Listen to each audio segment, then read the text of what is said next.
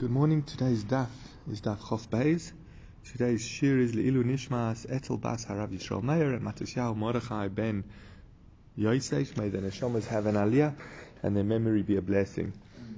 Where we go? So yesterday we were discussing, we were going through the 7 ways or 7 examples of a Rasha Orum, a sly Rasha.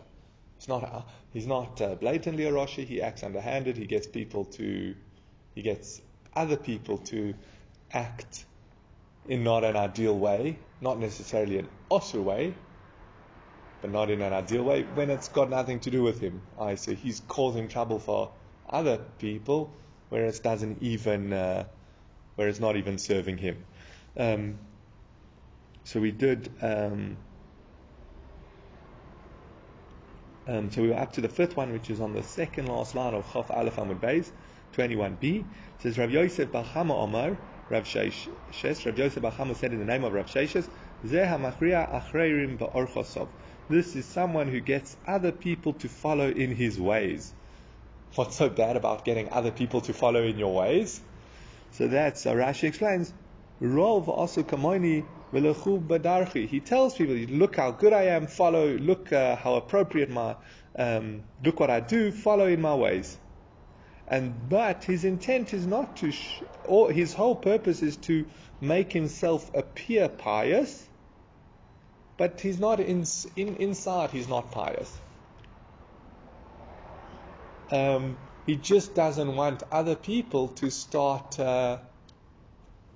looking into him. So if you act pious, people won't. If you act like a normal person and some suspicious things go on, people start looking into your background and who you really are and what you get up to. But if you act pious and there are a few suspicious things, then they won't bother you. I was thinking there's 2 aspects of this. One is, often when you have someone good that you're role modeling after, so some things they say are good and some things they say are totally crooked. Or some examples they set are good, but some examples are not so good. So how do you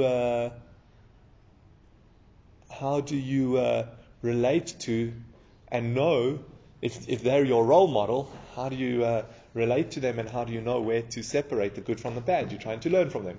A second thing I was thinking of is, sadly we see many examples of people who have stood up for their rabbi, stood up for their colleagues, etc., just to save face, or because how can such a rabbi be doing wrong things? But that's what we see. You get people who act one way and don't this, and they're really just doing it to push off suspicion.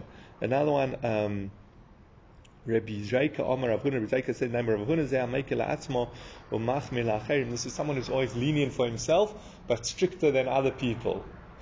Strict on other people. So you go ask the Rav Shala, and he said, "Oh no, you shouldn't." But everyone knows at his house he doesn't worry about that. And you ask him another Shala, and he says, "No, you shouldn't."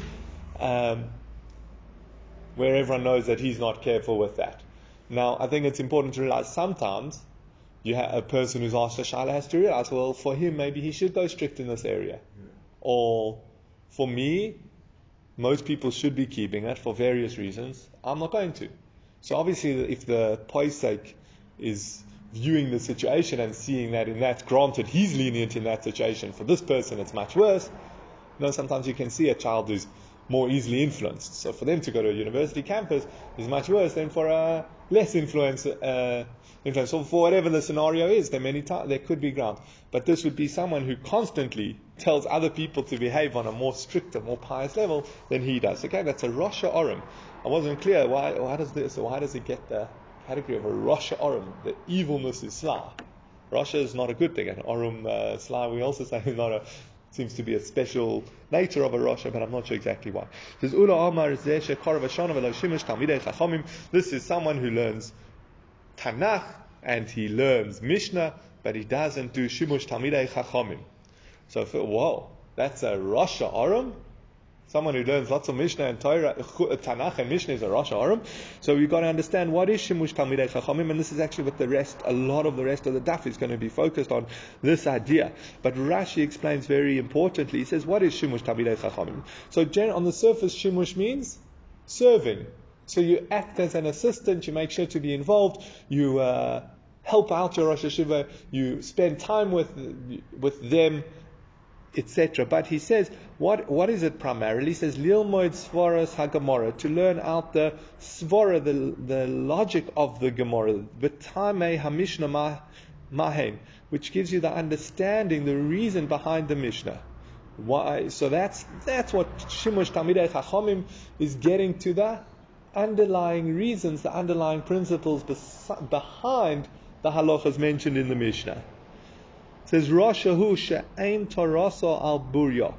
He's a Rasha because his Torah is not clear. V'ein nilmod heimen, when you can't learn from him. She'al yedei tahamim yesh chiluk beisu v'heter. Through the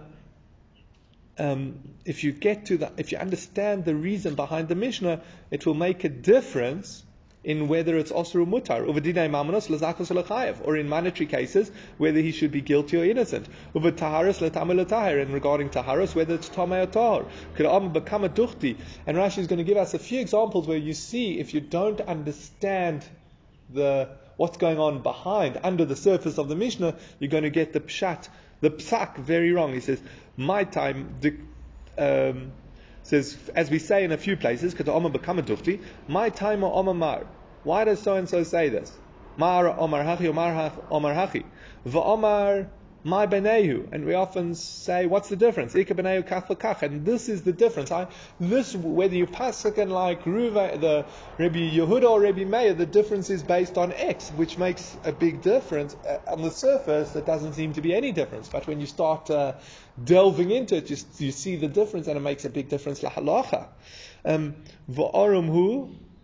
And why is he considered sly? Why is he not just a Rasha, this person who's paskening without Shimushay Talmidei Chachamim, without knowing the reasons behind the halachas? Why is he a Rosh Arum? Says if you hear someone who just quotes Mishnahs all the time, you will think that he's an expert in the reasons as well. He sounds like a Talmud Chacham. And you give him honor like Talmidei Chachamim, and you're going to cause distraction because he's going to come out with the wrong stuff very, very often. And the Mishnah Berurah points this out in the introduction to why he writes his commentary on Shulchan Aruch. Is if you just read Shulchan Aruch, I'm tying it to Shulchan Aruch. They're speaking about the Mishnah. The Mishnah is when we read a Mishnah, you see Rabbi Yehuda says this, Rabbi Meir says this. Not much discussion of what their source is, why they're saying that. But I think it's more clear in our time, which the Maharsha says. The Maharsha, we will discuss it a bit more later on. Maharsha says this is someone who paskens straight from Shulchan Aruch. Even though you can read Shulchan Aruch, the Mishnah Berurah points out, you don't know what's Doraisa, what's the Rabbanan, you don't know what's Lechatchila or B'di'evet. You don't know how to reapply it to new scenarios.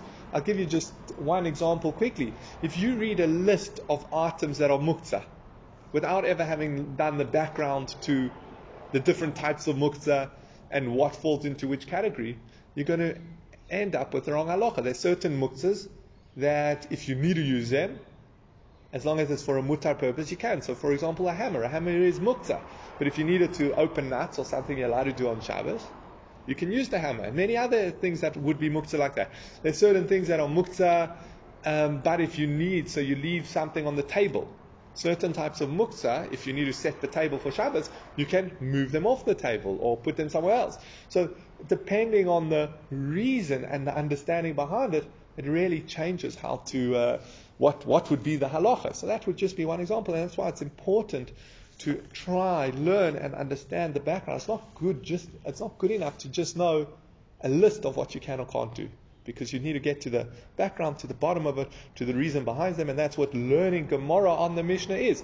It's almost unpacking, it's delving into what's behind it. And again, when we go into the Gemara, we don't get a chance to, because we're doing Daf Yomi, we're just reading the surface. But that's one of the biggest criticisms and weaknesses of Daf Yomi, as opposed to trying to get to the bottom of, okay, so Rav Huna explains the Mishnah like this, and I don't think who the Bab looks at. Rabbi Zair explains, I'm not sure. Rav explains the Mishnah like this, and Abai explains the Mishnah like that. You've got to try and pack. Why are they saying that? Why are they learning the Mishnah differently? What's the principle underlying Rav? What's the principle underlying Abai? And then you can take Mishnahs, the Gemaras and the Mishnahs, to build up and explain new scenarios. That's what phenomenal about Rav Moshe Feinstein is, that he takes Gemaras and Rishonim, but he takes Gemaras and he uses them to apply to the most modern contemporary issues that he had to deal with. Issues that hadn't come up before, that were new discoveries or new medical procedures. There are a few that he had to deal with, and he uses Gemaras. Why? Because he understood the depth and the reason underlying the Gemara, which makes it alive and relevant and practical to all cases. But if you just learn Mishnah, you just learn this is what you can do, this is what you can't do. Besides, you're going to get the psak wrong, because very often, maybe it's only Drabonon, maybe it's only in certain circumstances. We'll see later on, sometimes the Gemara will address a Mishnah and say, well, that Mishnah follows an individual and we follow the majority. So you're going to paskin like the Mishnah you learned, you're going to get it all wrong. So very often you're going to get the psak wrong. But even if you're getting the psak right, you're never going to be able to reapply it and integrate it into your life. Okay, so those are the problems with those are the 7 examples of a Rosh Hashanah, and the last one we said was someone who it's not Shimush Talmidei Chachamim, and now we're going to go into the importance of learning Torah, and with the focus on the underlying svara. What's we say logic, but I don't know if logic is the right word. What's the reason? What's the principles? What's the essence, the reason, the principles that it's based on? So Itmar if someone learns Tanakh and Mishnayos, but he doesn't Shimush Talmidei Chachamim. Again, this you also get from your rabbi, because many say that nowadays we have all Svarim. So you can use before they didn't have Svarim. In the times of the Gemara they didn't really have Svarim. It was all oral. Even though Rebbe had written down the Mishnah, it still wasn't really, mostly they were using it orally. They did have written records, but it was primarily still oral. So to learn the Gemara and learn how to analyze a Mishnah and explain a Mishnah and what's going on behind the Mishnah, you had to have a Rebbe and you had to spend time with him. But even nowadays, you see an advantage. You can often tell someone who's just learned things from books, as opposed to someone who's interacted with a Rav, who's an experienced posek, how they know how to address the person, how they know how to address the issue, work out how to apply it in the complexities of a real human situation, as opposed to if you just learned it from books. But many do hold that books are sufficient. So we're going to go with that, but there is still an aspect, even nowadays, that there's many, many books and examples, and you can learn Shulchan Aruch and you learn the commentaries behind Shulchan Aruch, you can learn the Gemara and you can learn the Rishonim on the Gemara without ever coming in contact with another person, because these books are all readily available. There still is an advantage and an importance of interacting with the Talmud Chacham. But again, as we said, the Shimush we're referring to is learning the underlying reasons. What the Gemara is to the Mishnah is what Shimush is to Halacha, and that's what we're referring to. So Itma Karavishana V'lo Shimish Talmidei Chachamim is someone learns Tanakh and Mishnayos, but he doesn't do Shimush Talmidei Chachamim. Rabbi Elazar Omer Harei Ze Amaretz. Rabbi Elazar says this is an Amaretz. Rabbi Shmuel ben Nachmani Omer Harei Ze Bor. Rabbi Shmuel ben Nachmani says this is a Bor. Rashi points out an Amaretz we don't trust. An Amaretz is someone who doesn't know anything. He doesn't learn Torah. So someone who just learns Torah and Mishnah is as good as an Amaretz. And Rashi adds out there's a halachic difference, there's no halachic difference between an Amoritz and a Bor, but important to know, an Amoritz we don't trust with Trumas and Masras and Taharas. The Maharsha points out further, a Bor is more degrading, a Bur.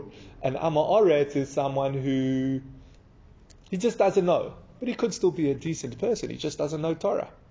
But a Bur is someone who's not even refined in his characters. It says Rabbi Yanai says, Hareze Kuti. He's a Kuti. Now, halachically, a kuti is even worse. A kuti, we don't drink their wine. We basically treat kutis as non-Jews. What's the story with the kutim? They only wanted to deal with the Torah Shebisaf. They didn't want to interact with the Chazal and engage with the svaras and the reasoning and the understanding of Chazal. So this is exactly someone who doesn't want to do Shimush Talmidei Chachamim. They weren't particular with Chachamim, and Rashi says, if you don't, they were just interested in appearing like, so where was it? They were just interested in appearing like Talmidei Chachamim. They quote a lot of Tanakh, they know Tanakh really well, but they don't know any They don't know how to interpret the mitzvahs according to Chazal. Rabbi Yana Omar Hareza Kudiya, Rabbi Acha bar Yaakov Omar Hareza Magush. Rabbi Acha bar Yaakov says this is a sorcerer. The sorcerer says, Omar Rav Nachman bar Yitzchak Mistabrak Rabbi Acha bar Yaakov. It makes most sense to say that someone who learns Tanakh and Mishnah but not Gemara is a Magush, is a sorcerer. Why? The Omri Inchi Rotin Magush V'lo Yada Bar Omar. As we know, people say, sorcerer, he casts spells. He rattles off spells, but he doesn't know what he's saying. And Tani Tana V'lo Yada my Omar. It's the same as someone who quotes Mishnayos, but he doesn't know what he's saying. They said, what's a Magush? I must remember my grandfather speaking about this Gemara a few times. Not only a Magush, but all of them this is someone whose mind is not engaged with the Torah. All he does is he learns points. He learns it off by heart. He learns it by rote. It's never seeping into his mind. He's never learning the depth behind it. And that's like a sorcerer, because what is a sorcerer? A sorcerer is changing nature, but he doesn't know really what he's doing. All his Rebbe sorcerer, the sorcerer master taught him is you say ABC and this happens. You say DEF and this happens. It's just random, just rattling off points that have no wisdom behind them. And we don't want the Torah to be that. The Torah has to be a wisdom. So if you're just going to rattle off Mishnayos and Halachas, that's the same as a sorcerer. The Maharal has a long elaboration on this, but I think we better go on. It says, Ton Rabbanan Eiz Amoretz. The rabbi said, what is an Amoretz? Now, throughout Shas we find different definitions of Amoretz. There might even be different... they might even be referring to different types of people in different contexts. In this context, we're referring to someone who doesn't know Torah. And as we said, someone who just learns Tanakh and Mishnah could also be considered an Amoretz. But what is an Amoretz? Kol she'eino koreh Kriya Shema Shachris v'Arvis u'bil choseho. Divrei Rabbi Meir. Rabbi Meir says it's someone who doesn't know Kriya Shema, who doesn't say Kriya Shema in the morning and evening, and the brachos of Kriya Shema. The Chachamim omrim kol she'eino miniyat tefillin. Anyone who doesn't put on tefillin. Ben Azai omer kol she'eino tzitzis bevigdol. Ben Azai says anyone who doesn't wear tzitzis. And Rabbi Yonasan ben Yosef omer kol she'esh lo banim ve'eino magadan lilmod Torah. Anyone who has children but he doesn't raise them to learn Torah. Another, the Achayrim say, even someone who, before we get to Achayrim, up to here the Maharal says quite beautifully on the first ones, he says, an Amoretz, when we speak about an Amoretz in this context, it's referring to someone who's totally physical. They have no connection to spirituality, they don't know anything. So if he says Kriyat Shema, Shachris v'Arvis with its brachas, what's he doing? He's connecting his mind to Hashem. He's accepting Hashem as his king. That's what saying Shema is. You're accepting Hashem as king. So he does have a connection to Hashem. So he's no longer an Amoretz. His mind, his words, has a connection to Hashem. What's someone who puts on tefillin? Tefillin are on your head representing your neshama. So he does have someone who wears tefillin has a spiritual connection to Hashem. He's not purely physical. Someone who wears tzitzis, where you wear tzitzis as on your body. I mean, we wear it as almost a coat, but you wear tzitzis on your body, it's your clothes. So that's someone who's his actions. He's connecting his body to Hashem. So all these cases are people who, and so to someone, and a step further would be someone who wants his children, even if he doesn't know, he wants his children to grow up to learn Torah and Talmidei Chachomim. We see they're someone who's not purely physical. They're someone who in some way, whether it's through their neshama, their body, etc., or their actions, they want to connect to Hashem. And that's why they would not be an Amoretz. Achayrim says, Afilu korah v'shoyne v'lo shemish talmidei chachomim. Zehu Amoretz. Even someone who learns Tanakh and he learns Mishnah, but he doesn't do Tzimush Talmidei Chachomim, he's still considered an Amoretz. V'lo shana harei bar. Korah v'lo shana, if he just learns Psukim without Mishnah, then he's a bur. Loi korah v'lo shana, olav ha'kosavaymer, if he doesn't do either, the Pasuk says, V'baltim v'zarasies b'nei Yisrael, es beis Yehuda, zera adam v'zera behema. In certain contexts, even zera adam is like zera behema. People who don't learn Torah at all, not even Tanakh, not even Mishnah, and not even Gemara, are like behemoths in certain aspects. What's the Rashi, very interestingly? I would have said this Gemara is like a Gadatas to teach us the importance of trying to understand the Torah we learn. Very simply. But Rashi actually points out there's also halachic ramifications. Can you trust their Tum and Tahara? Can you trust them for Trumas and Masras? So this piece actually has halachic ramifications.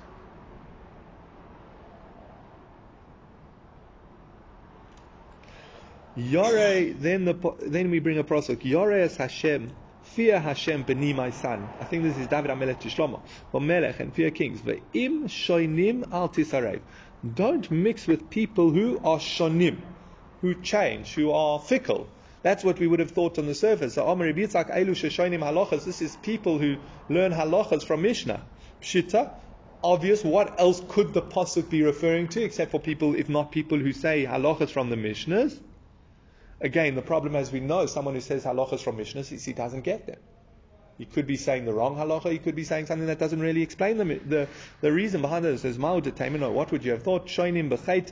It's people who repeat sins. Like Rav Huna said, Da'amar kivein she'avar adam aveira v'shana ba hutra loy.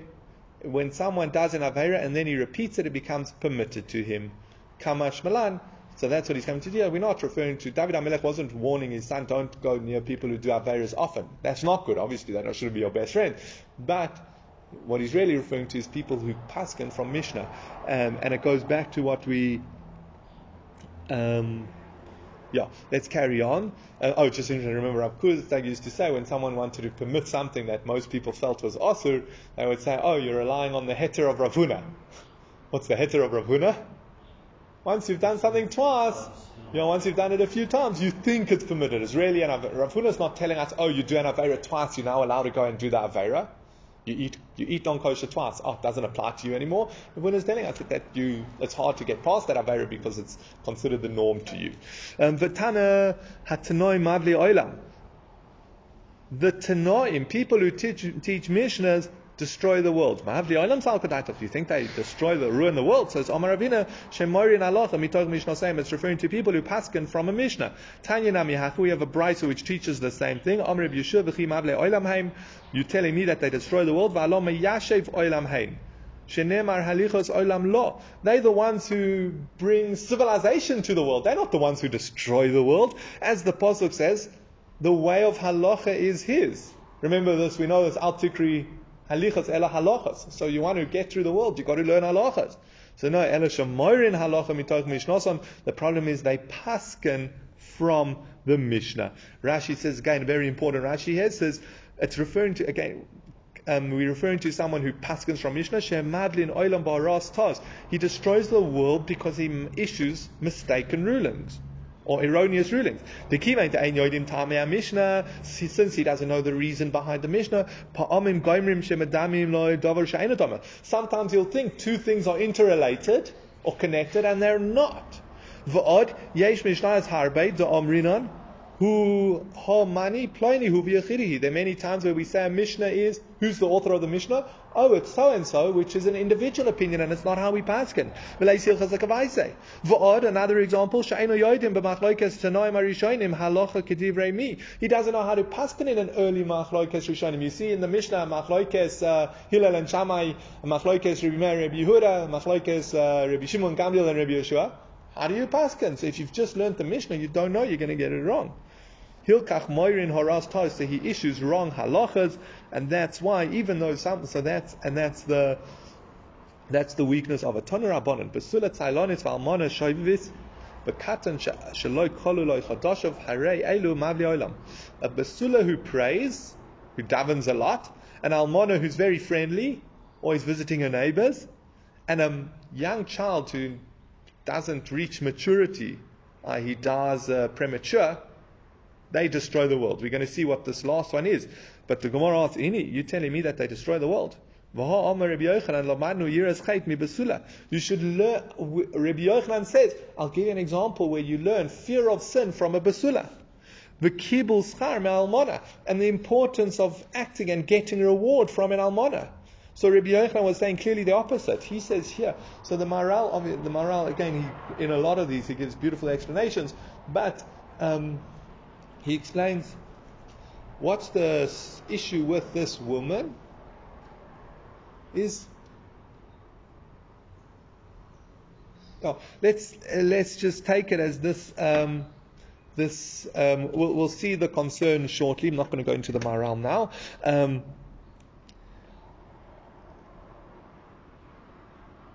says, Yiras chait mi besula, Rabbi Yochanan says, where do I know that you can learn how careful, fear of sin, this high level of fear of sin from a besula? The Rabbi Yochanan, so the Rabbi Yochanan Shama lahi besula, denofla apei v'komre, he heard a woman fall on her face and say, Ribbono shel olam, borasa Gan Eden or borasa Gehenim, you created Gan Eden and you created Gehenim, borasa tzadikim or borasa rishoim, you created tzadikim and you created rishoim, yehi ratzon milfanecha shelo yichshelu bi b'nei Adam.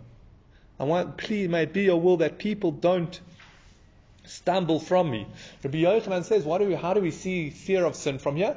Not only was she worried about her coming to sin, she was so in awe of Hashem that she didn't want people, it sounded like she was an attractive young lady, and she didn't want people to come to sin because of her. So that's a great awe and aspect of Yiras Shamayim. And Kibbul Schar Me'almana, where do we learn that the approach someone would have to reward for mitzvahs from this widow?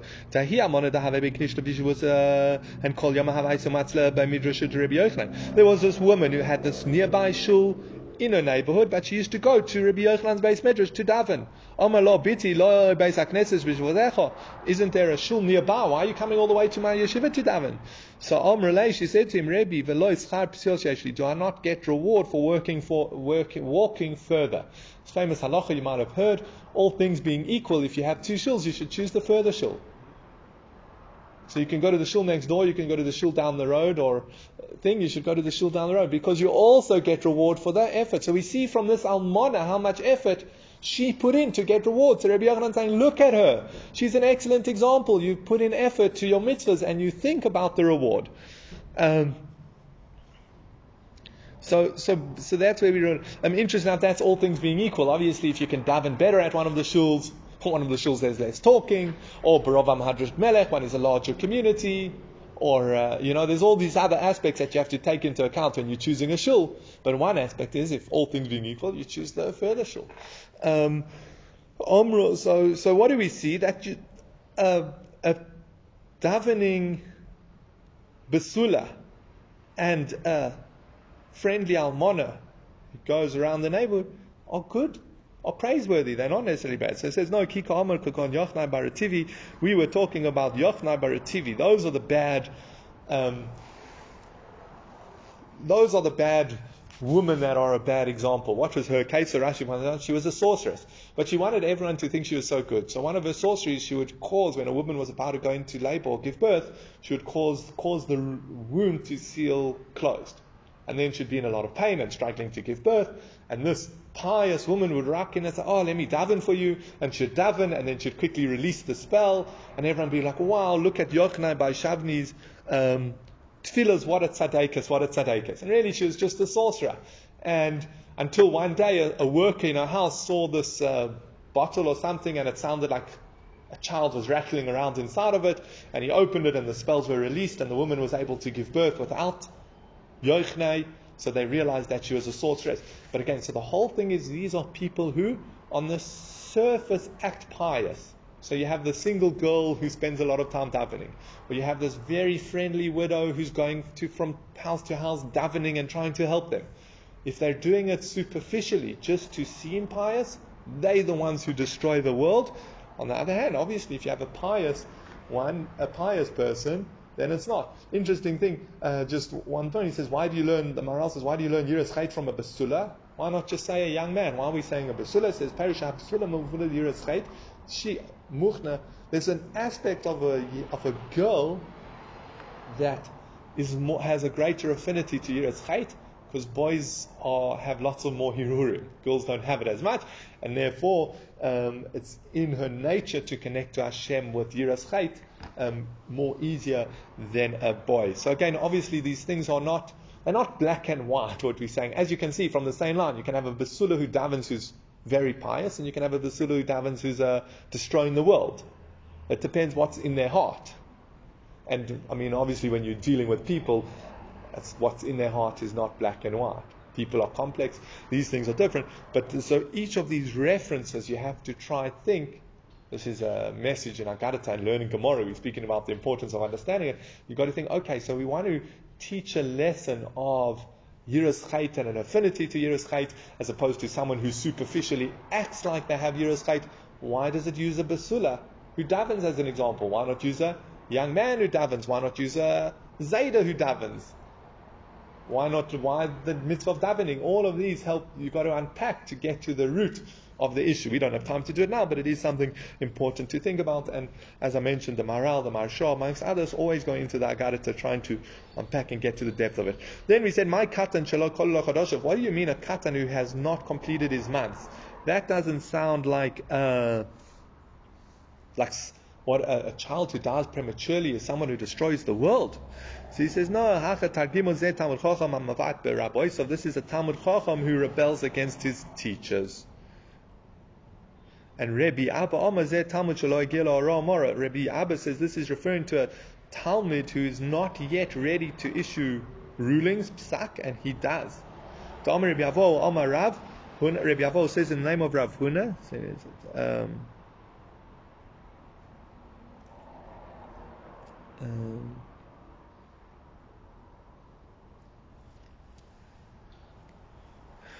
why is someone who rebels against his teachers? Because he's a child, he's not ready. They say he dies young. There's a curse. Someone who doesn't show proper respect to his teachers, even if he feels he's surpassed them or whatever, if he doesn't show proper respect, he'll die young. So that's why he's referred to as a child. He doesn't really get the bigger picture, and he'll die.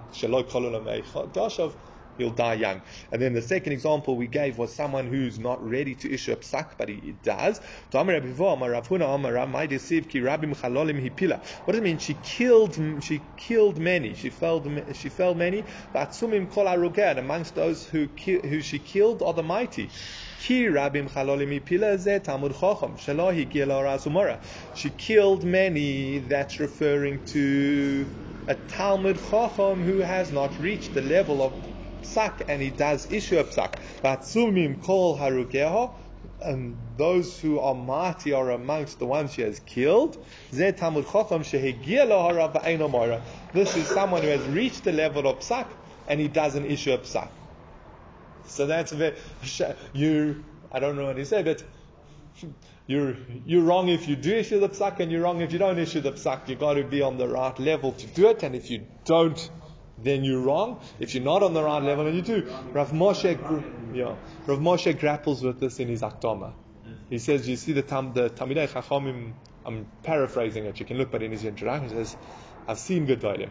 I'm not like them, and I'm not on the level to issue a psak. But there's no one else. What can I do? And he's got this paradox to deal with. Rav Moshe Feinstein said that. Ba'ad Kama, how old is someone when they are ready to issue a psak? At Arbaim Shenin, when they reach 40 years. So someone shouldn't be issuing a psak until they're 40. He says, is that true? Ini v'ha Rabba Oiri, Rabba, the great Rabba of the Mishnah by Rabba's Rebbe, used to issue psakim, and he died at 40.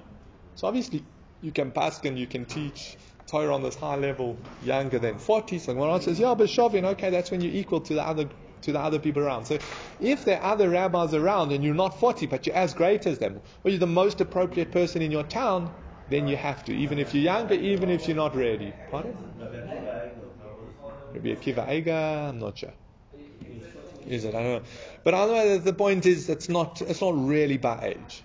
There's a 40 represents bina. We know the Mishnah in Avos says when you're 40 you will have bina. So there's an understanding that you need to have to issue a psak, and that you don't, and that's generally around 40. But obviously, if you're the most appropriate person, well, then you have to take the yoke. And I guess maybe we can say tongue in cheek, you better get your act together so that you don't fall into the category of someone who's not.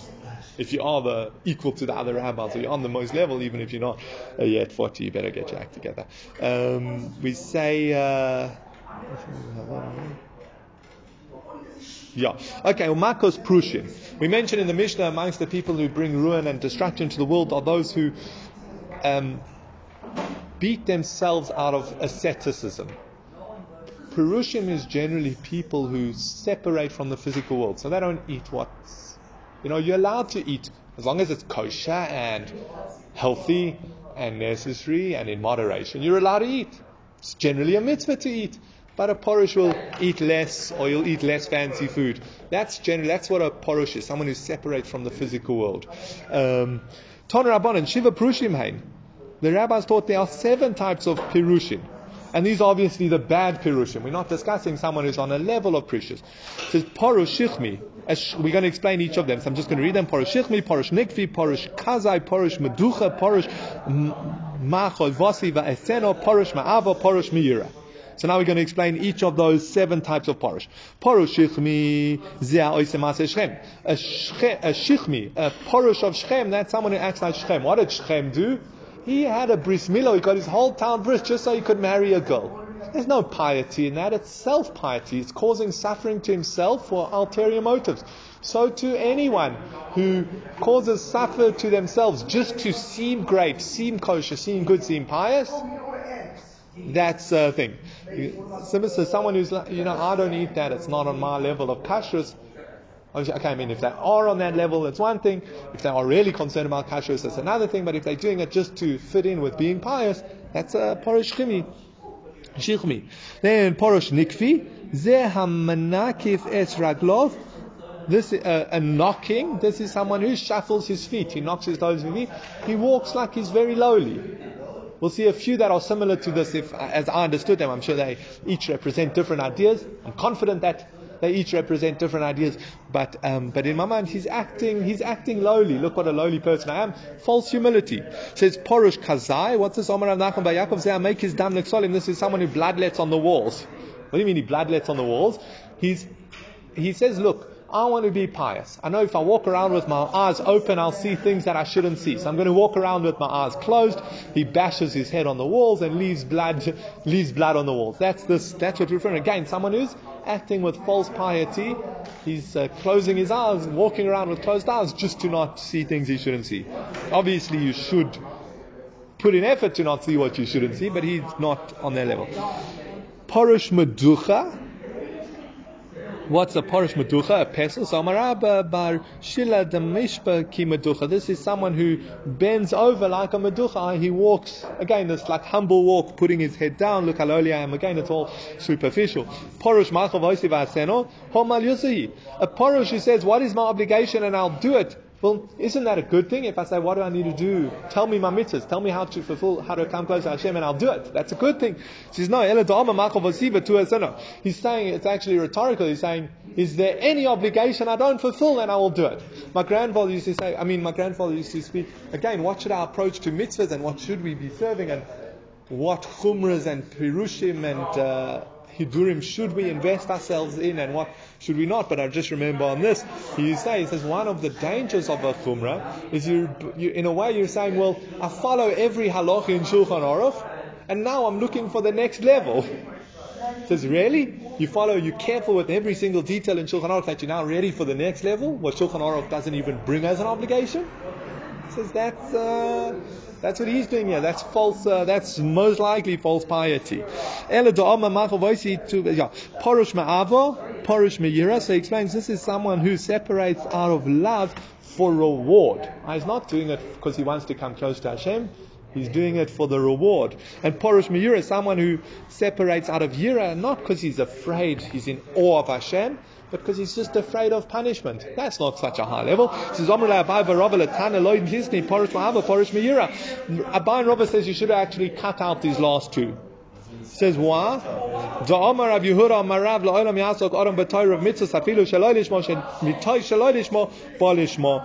He says no, you should always, as we know, Rabbi Yehuda said in the name of Rabbi, you should always delve into Torah, because even if it's not for the good intents now, it will lead to the good intents. When you're young and you're learning for the reward and you're not doing Averis because you feel of punishment, but you invest yourselves in them, it will lead to the good path. And that's what he's saying. So Ava and Yura, learning because you love reward, or doing mitzvahs because you love reward, and separating from sin because you're afraid of punishment, it's a good start. So I said take it out the list of those who destroy the world. Tosos, whenever this subject comes up, Tosos bring, because we see in Tanis, the Gemara says, anyone who delves into Torah Shalolishmo, it's a poison for him. And there's another Gemara in Brachos which says, so, and anyone who delves into Torah, Shalol Lishma, it's better he didn't be created. So what do you mean it's best? Shalol Lishma is good because it will lead to Lishma. You see these other two Gemaras, conflicting Chazal, that it's the worst, it's rather don't even be created. So different answers, Tosfos gives different answers in one place. The one I remember is he says it depends on your motivation. So if you're doing mitzvahs for reward, it's not the best mitzvah. The mitzvah should be done because you want to serve Hashem. You're doing it for the reward, not the best, but it's not bad. You're still doing the mitzvah because you want to do the mitzvah. Or learning Torah because you want to learn the Torah. But what happens if you're learning Torah so you can argue and disprove the rabbis? Or you're learning that to a kanchanim, you're learning for negative motivations, that's when it's bad. What happens if you're learning for honor? I'll leave that for you to think about. You learn Torah because you want the honor, or you do mitzvahs because you want the glory. Is that because that's in between? So you always get you worried about doing the That you have to. So you have to, not a problem. Okay. Omar Rav Nachman Bar Yitzchak, the metamra. What's hidden will remain hidden. Megalia, and what's revealed is revealed. What actions you do in this world you can keep secret, or what your thoughts. Not your actions. Your thoughts are secret. Nobody else can see what you're thinking and why you're doing mitzvahs. And what's revealed, your actions, that's clear. Now, why is this brought in here? Because if you notice throughout this daf, and even yesterday's daf, what's a lot of the issue is this false piety, this trying to get people to follow you, etc. Acting pious when you're not really there, or quoting Torah so that people listen to you when you don't really understand it deeply and clearly. Those are all people who are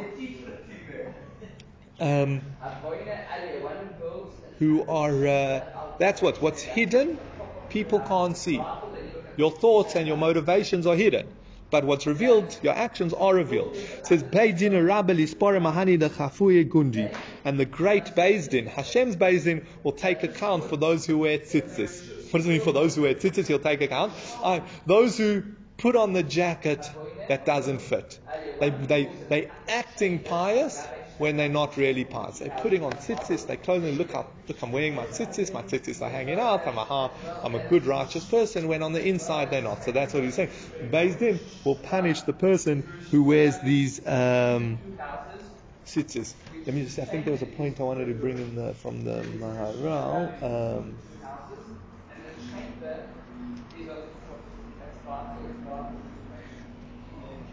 No, okay, I don't remember. There was an idea I wanted to bring on why specifically tzitzis, but let's go. Oh my Lord, Yana Malka lidvisaihu. Yana Malka said to his wife. Now this was when Yanai was going to die.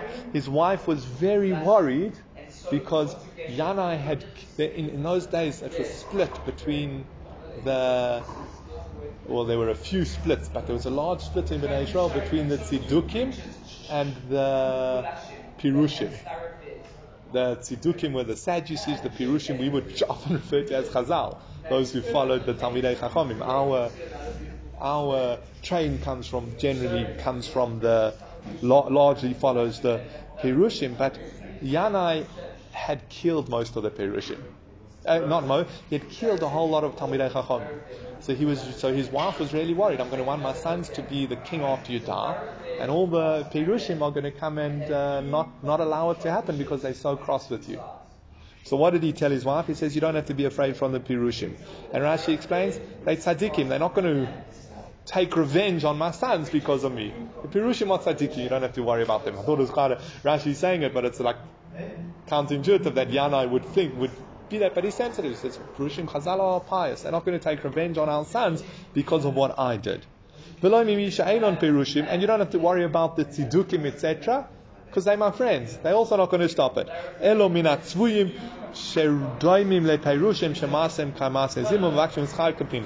Who do you have to be careful about? Those wearing colored clothes.